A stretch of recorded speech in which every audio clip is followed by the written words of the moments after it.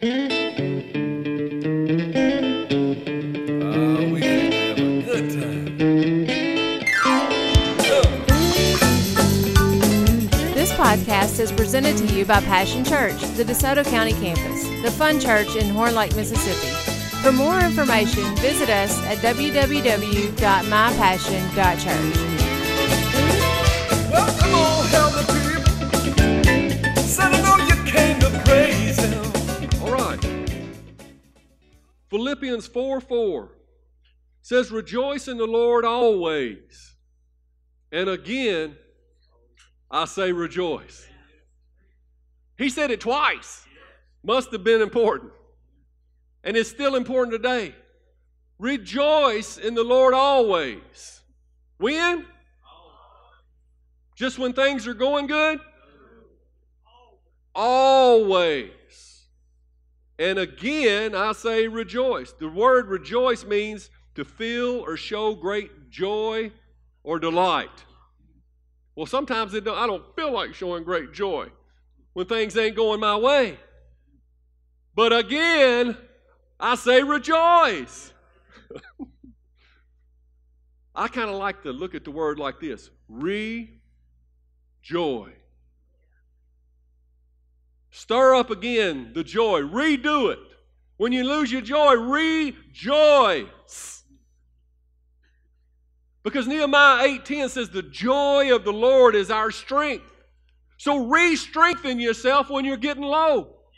When you're feeling worn out, when you're feeling like you're about to give in to the mully grubs or whatever it is. Re-strengthen, rejoice, rejoice. Today's message is entitled, We Have Every Reason to Rejoice. Sometimes you don't say amen loud enough on that. Depends on where you're sitting today. Well, last week I was ready to rejoice, but you don't know what happened this week, Pastor. I used to work with a guy named Barrett. He was single, and I was always teasing him saying, you need to find a girlfriend and get married to a girl named Gwen. He said, why? I said, so you can Gwen and Barrett. He didn't think it was funny, but it's true. Sometimes in life you got to Gwen and Barrett and rejoice. When I was in my senior year in high school, I fell in love with this little old girl. That was my first love, and it was serious to me. I just wanted to be with her all the time. And we dated for 3 years. And back when you're in high school or whatever, that's an eternity.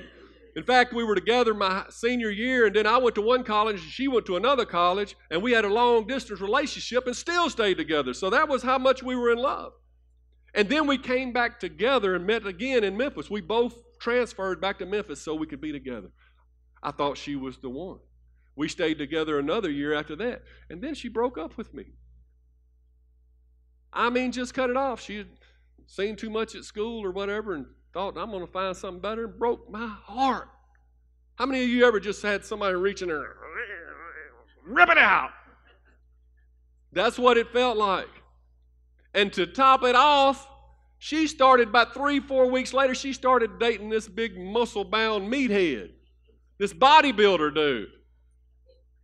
And we lived in the same apartment complex. She lived in the front, and I lived way in the back. And I worked at FedEx at night. And when I would come in late at night from work, I would see his car parked out in front of my girlfriend's house. And I'm telling you, it was probably the lowest point in my life. I didn't know anything about rejoicing. Well, one day that summer, had my little swim trunks on and went down to the swimming pool down there in the apartment complex and looked up, and there was that big meathead and my ex-girlfriend sitting there.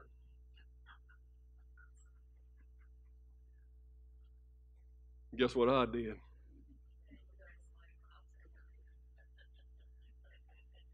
I'm going to tell you later. Y'all hold on. I'm going to finish that story. Well, we got to move on right now. But I'll tell you, it ain't something you expect. Say rejoice. Sometimes you got to go in and bear it. Anybody read the book of Job?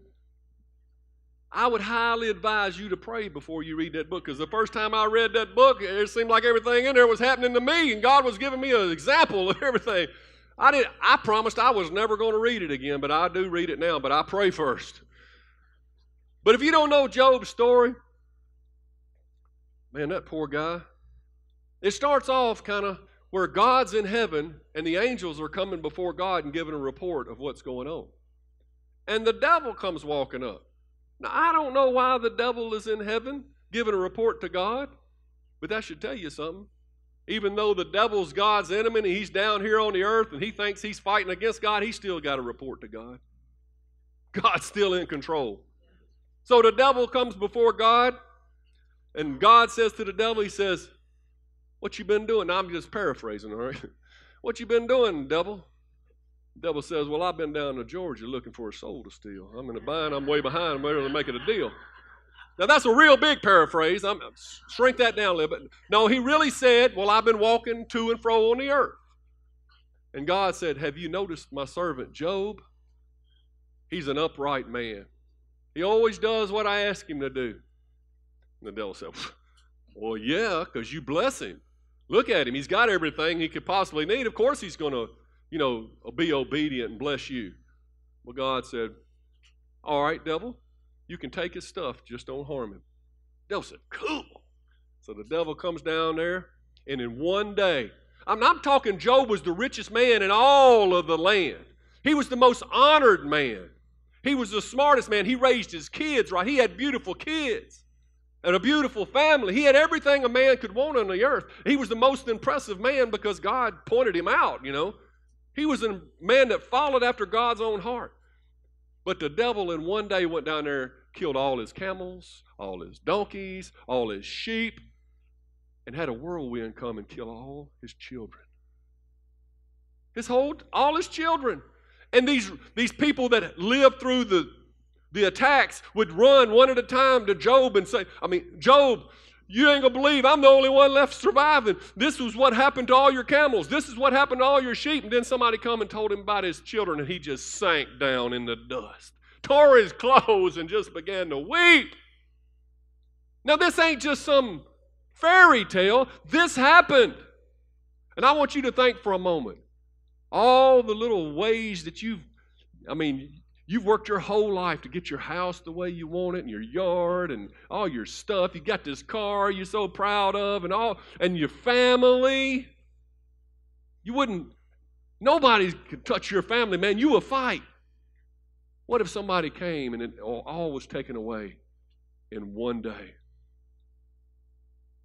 And Job just began to weep. I can't imagine having everything and then having nothing. He kept his wife. But I don't know if that was any big thing, if you hear what she says later. But anyway, Job, he could have said, this ain't fair, and he could have whined and complained. But he said, this is what he said. He said, the Lord giveth, the Lord taketh away. Blessed be the name of the Lord. And he did not curse God. He passed the test. Say, pass the test. He passed the test. Well, sometime later, the devil goes back before God. God says, what you doing now, devil? He said, I'm walking to and fro on the earth. He said, did you see how Job did? He said, yeah, he held on this time, but it's because, he's got his health. When people don't have their health, he'll curse you like anybody else. See, the devil thinks he's playing God, but God's actually playing the devil.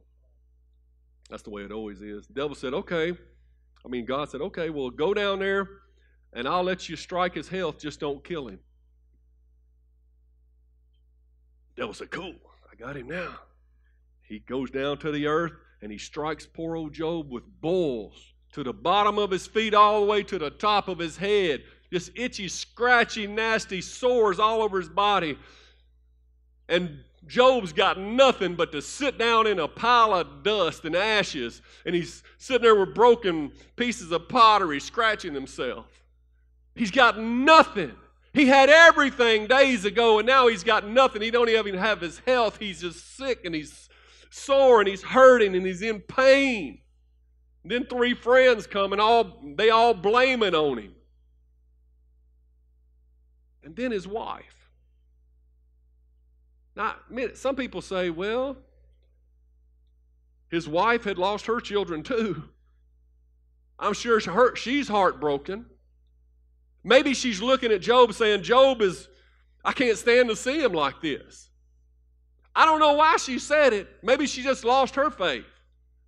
But his wife comes out there and says, Job, why don't you just curse God and die? You've lost everything. You're sitting there with nothing. You're barely holding on to life. And the one person you got left tells you to curse God and die. Anybody ever been that bad off? But Job did not do it. He would not curse God. Say he passed the test. Reminds me of David. That time David, and before he became king, he'd already been anointed to be king, but in the meantime, the king Saul is trying to kill him, and David's got his mighty men that he calls mighty, but really a ragtag group, and they're out gallivanting in the country one day, and they come back to Ziklag where their home base was, and an enemy had came in the night and stole away all their wives and children. All the men, all the people that belonged to David and his mighty men were stolen, and all their stuff.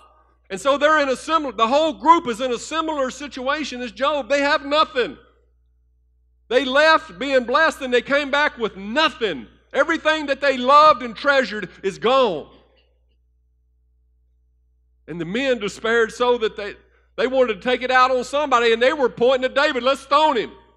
David didn't do anything. He lost his stuff too. But because he was the leader, they always point at you. And so they wanted to stone David. And so I can imagine if many of us were David, we'd say, this ain't fair. God, you anointed me a king a long time ago. I'm supposed to be the king, and I'm out here, and the king's trying to kill me, and I'm out here with these crazy guys, and now they done stole all my stuff. Man, I'm telling you, if there's ever a time where you could get down, Job and David experienced it. But that's not what David did. See, David was a man after God's own heart, the Bible says.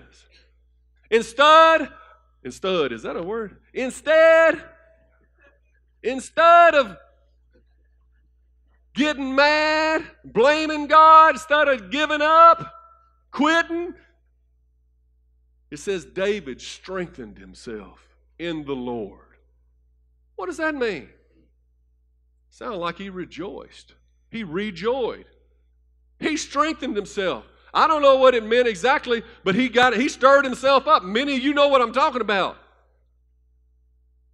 When that devil comes against you in some kind of way, is trying to hurt your family, coming against your finances, coming against your health, sometimes you got to re-strengthen yourself. I got to remember who I am. I got to remember I'm the child of the king, like Becky said. Because I'm starting to let the devil whoop me. And that ain't supposed to be. And so he said, I got to strengthen myself. I got to strengthen myself in the Lord. So he probably started praying, and then he went to the priest and he said, ask God, are we supposed to go back and get our stuff? God said, you go get it. I'm giving it back to you. Now, would God have given it back to him if he had sat down there and cried and mully-grubbed? I wonder. I don't know. But David didn't give God that choice. David strengthened himself in the Lord. He trusted in the Lord. And the Lord said, go get your stuff. Now, David and his men, he rallied them too. When somebody will stand up for the Lord, it rallies other people. You want to be a leader? Then you stay strengthened in the Lord. People will follow you. And so they head off to get their stuff back. Meanwhile, the king Saul and his son Jonathan are in a battle against the Philistines, and the Philistines overpower and kill King Saul and Jonathan. Well, David, they go get their stuff back. They find that none of their kids are harmed, none of their wives are harmed, and they bring them back home safely. Not only do they bring their loved ones back, they bring all their stuff that it was still there in the camp because they had run those enemy off and killed most of them. And then they had all the enemy stuff. So they had extra stuff. And they're coming back rejoicing. Man, you can imagine the joy of getting all your stuff and your family back when you thought they were gone. That's the kind of turnaround God does. And so David's so excited that he takes the extra stuff that they got and sends it to the leaders in Israel and Judah as a gift just at the right time. And they say, you know what? Saul and Jonathan are gone. Let's make David king. Just days after he could have quit and give up, now he's made king of all of, well, he started with Judah and then eventually all of Israel. What would happen if he wouldn't have strengthened himself in the midst of his battle, huh? Say, David passed the test. Do you ever look at your trials as a test? Can you see past where you're at the moment? Beyond that, to see maybe something bigger is happening, maybe something bigger is about to happen. But what about poor old Job? He lost his family. He can't get that back.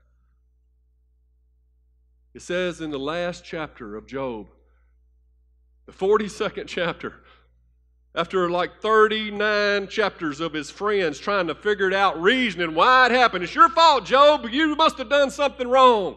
All his friends pointing his finger and him fighting back, and they're trying to reason how God is. Don't spend 39 chapters of your life trying to reason out everything. Just put your trust in God like you should and get on with it. I can tell you there's people 80, 90 years old, I'm still trying to figure out if I believe in God or not. You better hurry up.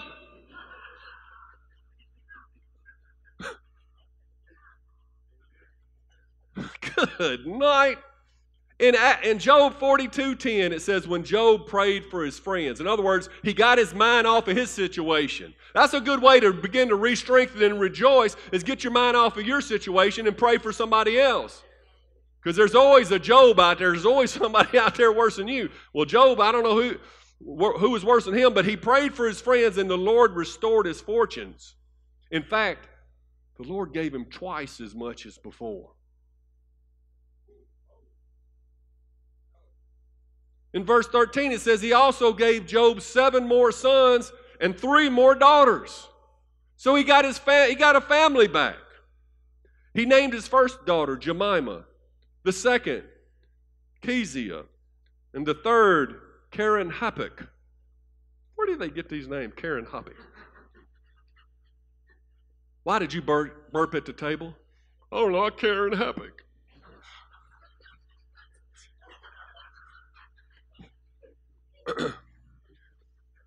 In all the land, none of the women were as lovely as Job's daughters.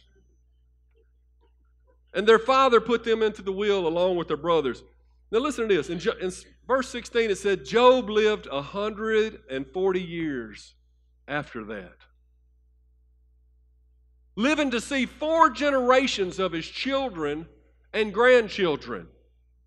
Then he died, an old man who had lived a long and full life. You know, historians and people that try to guess about things in the Bible, they estimate that Job's misery, the time that he spent sick and mourning and stuff, was probably a 9 to 10 month period of his life. How small that seems in comparison to the next 140 years that he lived with double.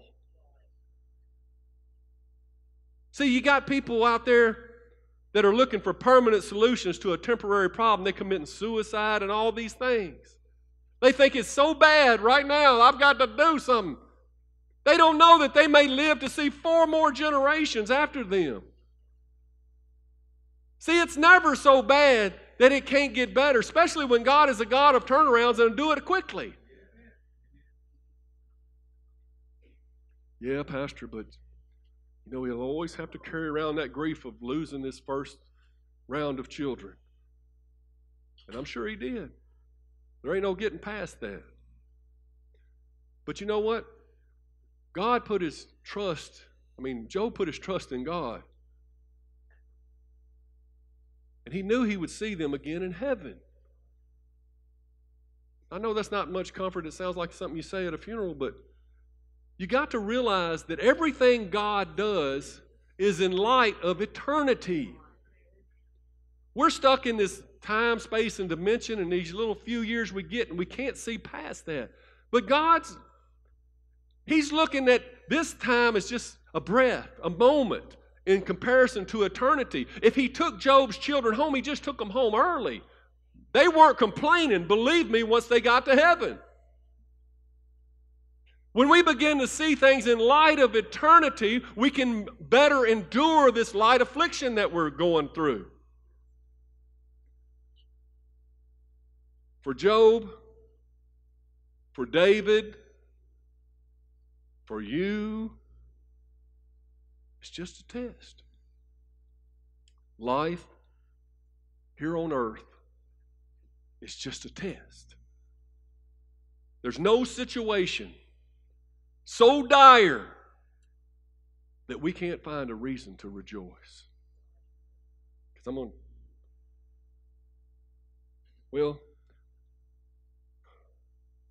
when you talk like this, people think you're making light of what I'm going through. And I'm not. I'm not saying that there's not time to cry.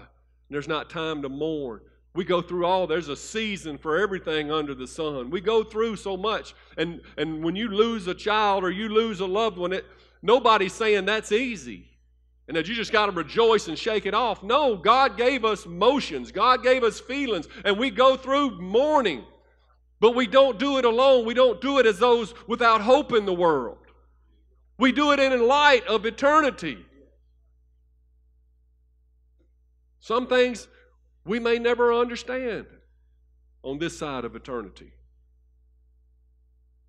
That's where your faith kicks in. You just got to trust in the character of the one that you've given your life to, the one who holds eternity. Because if you don't, focusing on the negative all the time, just looking at your situation, just living in the situation, never looking above it, pecking around in the dust like a bunch of chickens. It will zap your strength. It will sap your joy. You will never get to the place, this abundant life that God is trying to get you here. Some of us would have never recovered from what Job went through. Some of us would have quit when we were in David's situation. But God is saying, don't do it. Keep looking unto me. Let me let you in on a little secret.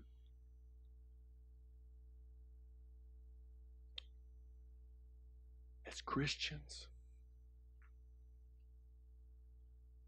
we've already won the spiritual lottery.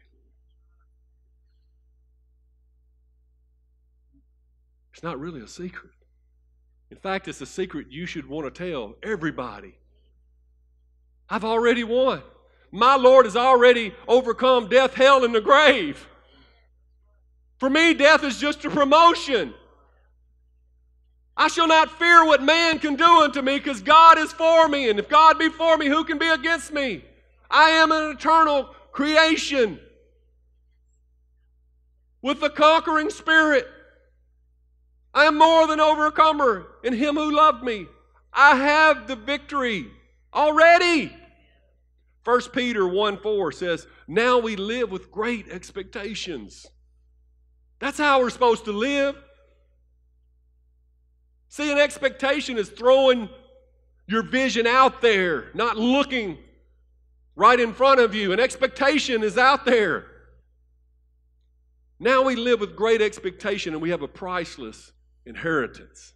An inheritance that is kept in heaven for you, pure and undefiled, beyond the reach of change and decay. It's not going anywhere.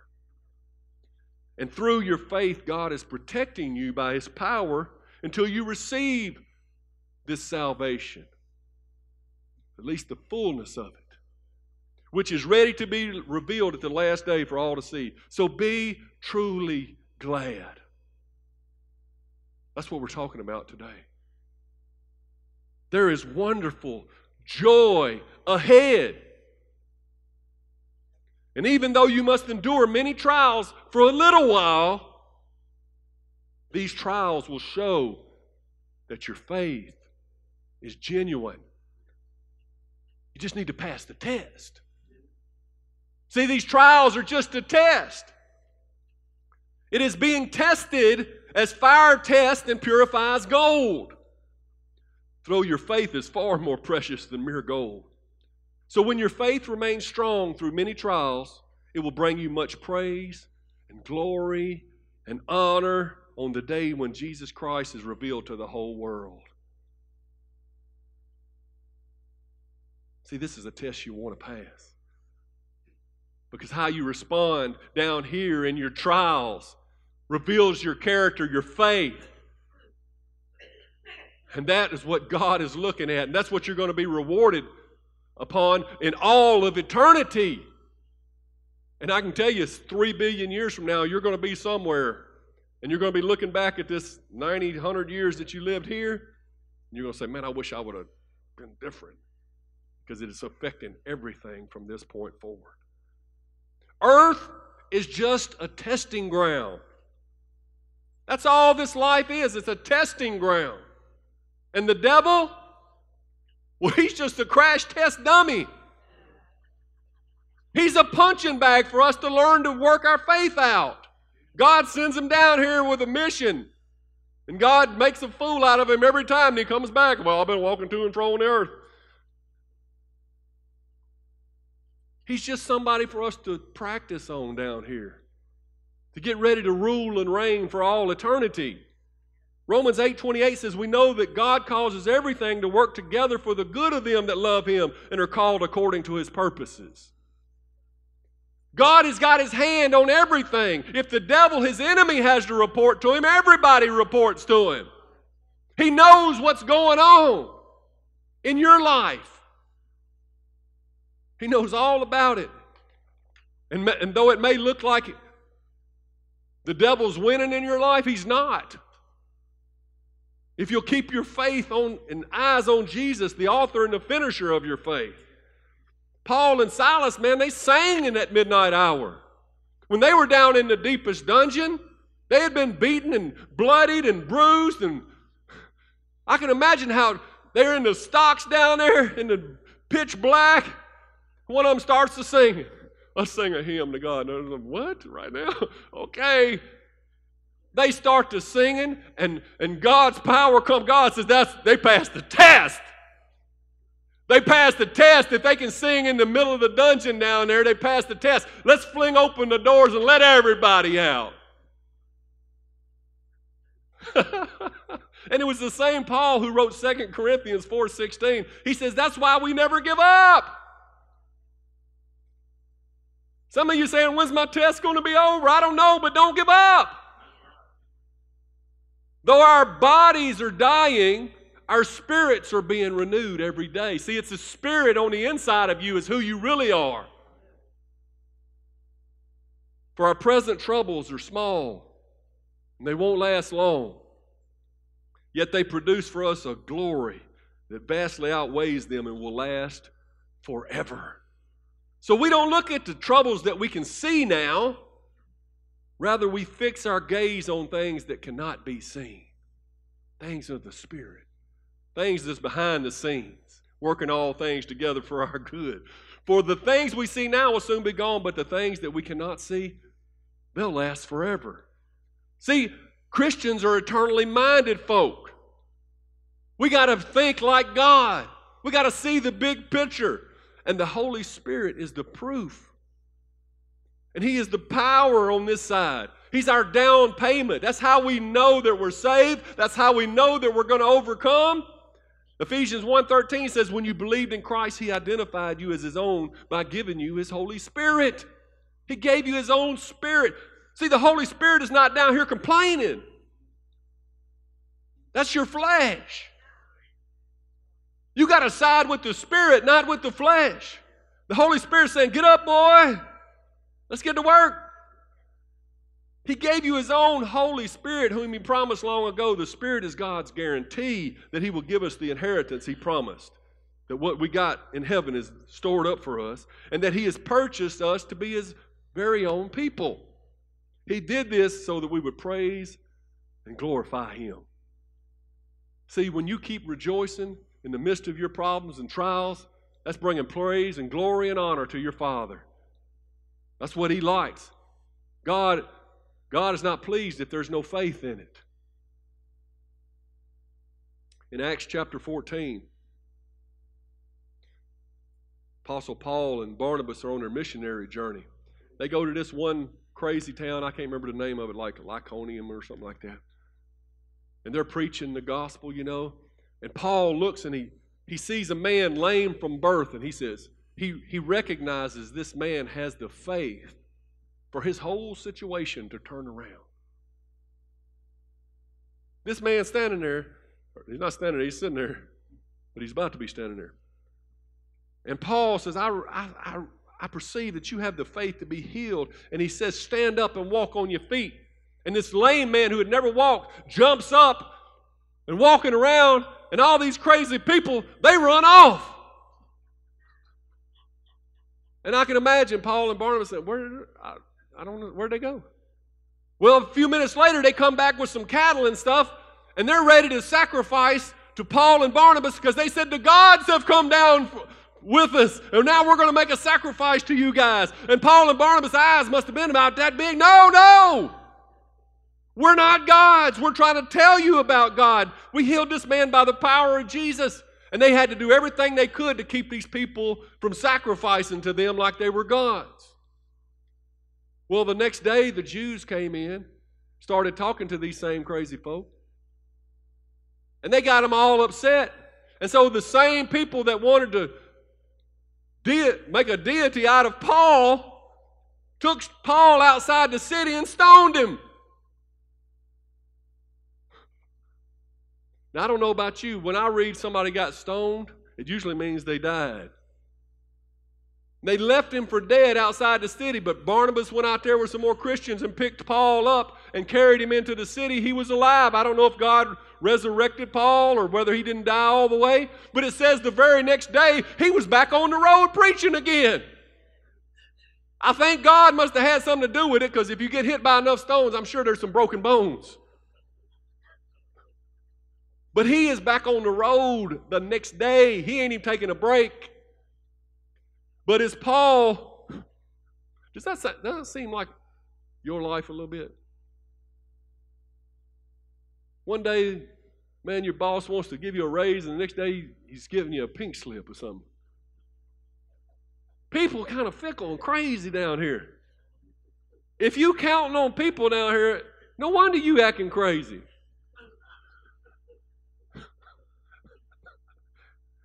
They want to make you a god one day and stone you the next. See, that's why we can't keep our eyes on this stuff down here. So what did Paul do? I'm quitting all this preaching stuff. I came here and all I'm trying to do is help, and they stoned me. Some of y'all quit working in the nursery if they scheduled you 2 weeks in a row. Paul got stoned, got up and went to work the next day.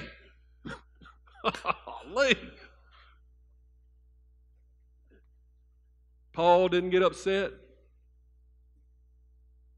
He didn't get mad and frustrated.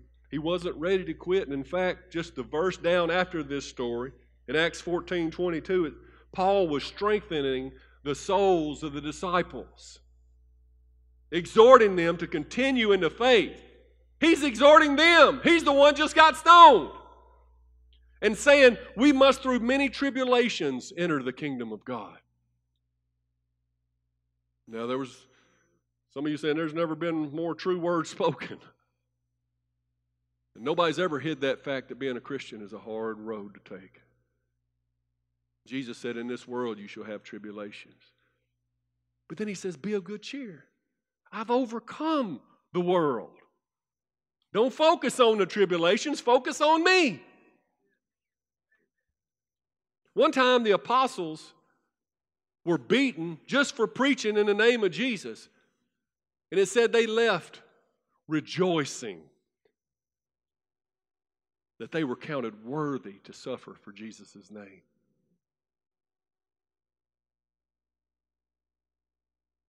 We can't find a reason to rejoice. These guys are rejoicing because they got beaten. I'm sure you can find something to rejoice about. We have every reason to rejoice. If nothing else, it's because our names are written in the Lamb's Book of Life. Because we won that spiritual lottery. It really isn't a lottery. You were chosen. I started to talk about heaven for a moment as I was putting my notes together here. And I jotted down some things, and I don't know, it's just the songwriter in me. I started rhyming stuff. So it's elementary. Didn't take me long to do it, but I went with what came out of my spirit, so I didn't want to change it up and make it perfect or nothing. So this is the way it came out. Heaven is just around the corner. Jesus is preparing us a special place for every last one who will run their race.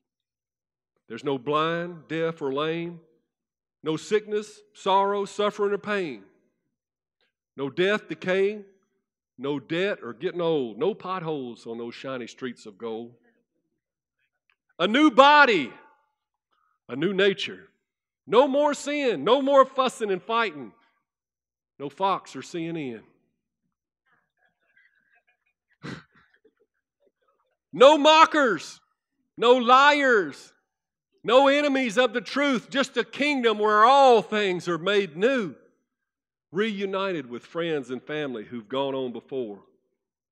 Who'll be waiting on you when you walk through that door. No injustice, no prejudice. A place where right is right. There'll be no more darkness, no cover of night, no time limits, no deadlines, just an eternity of bliss. No darkness, no devil, no time for that hate of his. No more, this is yours, this is mine. It's a place where God's glory will always shine. And it's not just a place that I long for, but to be with my Jesus forevermore. Amen. And every word of it is true. Every word of it is true. And you know what? Especially that last line. Because even now when I go through hardships and tribulation and whatever battles I'm facing here, I'm able to get through it because I know Jesus is with me. It's His relationships is the best part of Christianity. It's knowing Him and talking to Him and having counsel from Him and His Holy Spirit in you. It's your relationship with Jesus that makes it so much more special than just being a place. It's being with Him where He is, and that's what makes it special for Him, because He said, I want you with me. I go to prepare a place for you that you may be with me where I am. Jesus said in Revelations, the 2nd and 3rd chapter, that if we overcome, we'll get 9 things when He's speaking to the churches. He said if we overcome, we'll get permission to eat of the tree of life. He says we'll receive a crown of life. If we overcome and endure to the end, we'll have access to partake of the hidden manna. I don't know what hidden manna is, but it sounds tasty. We'll receive a white stone with a new name engraved on it if you're an overcomer. We'll be granted power over the nations. You'll receive the morning star. Once again, I don't even know what some of these are, but I'm sure they're good. We'll be clothed in white raiment. We'll become a pillar in the temple of God with God's name engraved upon us. And I love number 9. If we overcome, if we endure till the end, if we keep our eyes on Jesus, we keep rejoicing and passing the test, we'll be granted permission to sit with Christ in His throne. How many of you just want to be close to Him? Then that alone should spark you to pass the test. Now, there's hard times. None of it makes sense sometimes. Jesus spent 3 days in a tomb, 6 hours on a cross. Nobody understood that at the time. They were like, this makes no sense. We thought He was the Messiah. How could this be good? But yet it provided salvation for all of us. Because what we was looking at the things that we could see, but Jesus knew the things that we couldn't see. He kept His eyes on the spiritual prize. And it turned out to salvation to all of us who would believe. And because Jesus was willing to go to the lowest places, He humbled Himself to death, even the death of the cross. Because He was willing to go to the lowest parts of the earth, God has highly exalted Him and given Him a name that is above every name. That at the name of Jesus, every knee shall bow. Every tongue confess to the glory of God that Jesus Christ is Lord. And if Jesus suffered more than all of us and set an example, then suffering may not be such a bad thing as you think it is. Some of you have lived lives you didn't reach the place you thought that you were going to be because of situations beyond your control. And maybe you've had to look after a loved one your whole life. Maybe you had a child with a sickness or a disease, and you had dreams, but you had to put them on hold. And you don't understand why you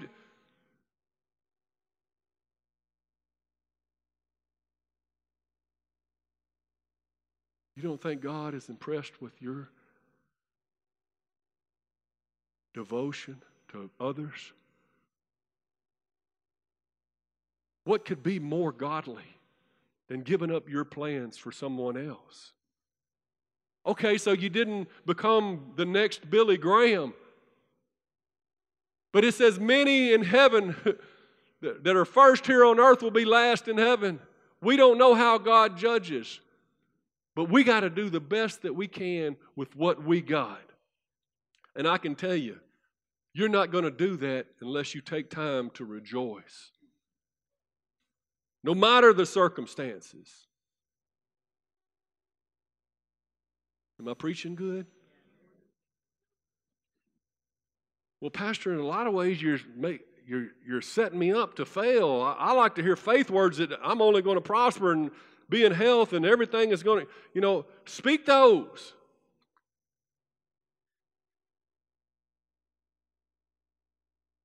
But if you're not suffering right now, there'll be a day when you are, because we live on planet Earth. There'll be a test, and I'm just preparing you for the test. Like the test when I walked in that swimming pool and my ex-girlfriend was in there with that big meathead bodybuilder fella. What do you think I did? Well, I ain't do nothing. Are you crazy? That dude was big. I looked like a broomstick and some parachute pants. I was skinny back then. I wasn't finna do nothing. I went to the other end of the pool and sat down and acted like I didn't see him. But you know what? About 6 months later, she came back wanting to get back together. Old meathead didn't do it for her. She wanted old parachute pants.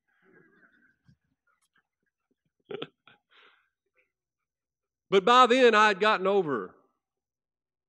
And we went out a few times after that. I thought, she was the one. But then once I was seeing clearly and the fog had lifted, so to speak, of that in love feeling, I saw a lot of things that I didn't think was so special after all. And you know what? As gut-wrenching as it was and heartbreaking to go through that breakup, I would do it 100 times again on the off chance that I would meet the true love of my life right here. Just on the off chance that I would find Angie. Because without Angie, I don't even know where my kids are.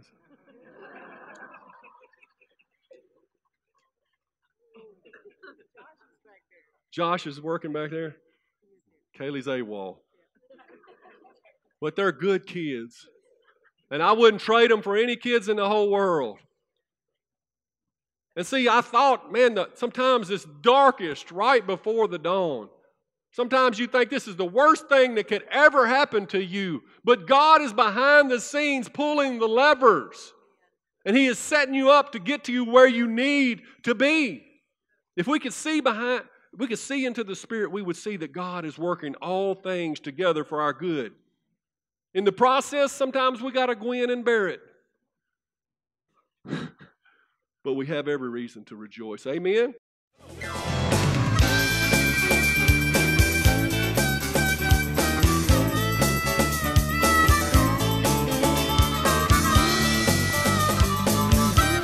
Thanks for listening to the podcast today. We hope you enjoyed it and that it inspires you to live out God's Word. For more information, visit us at www.mypassion.church.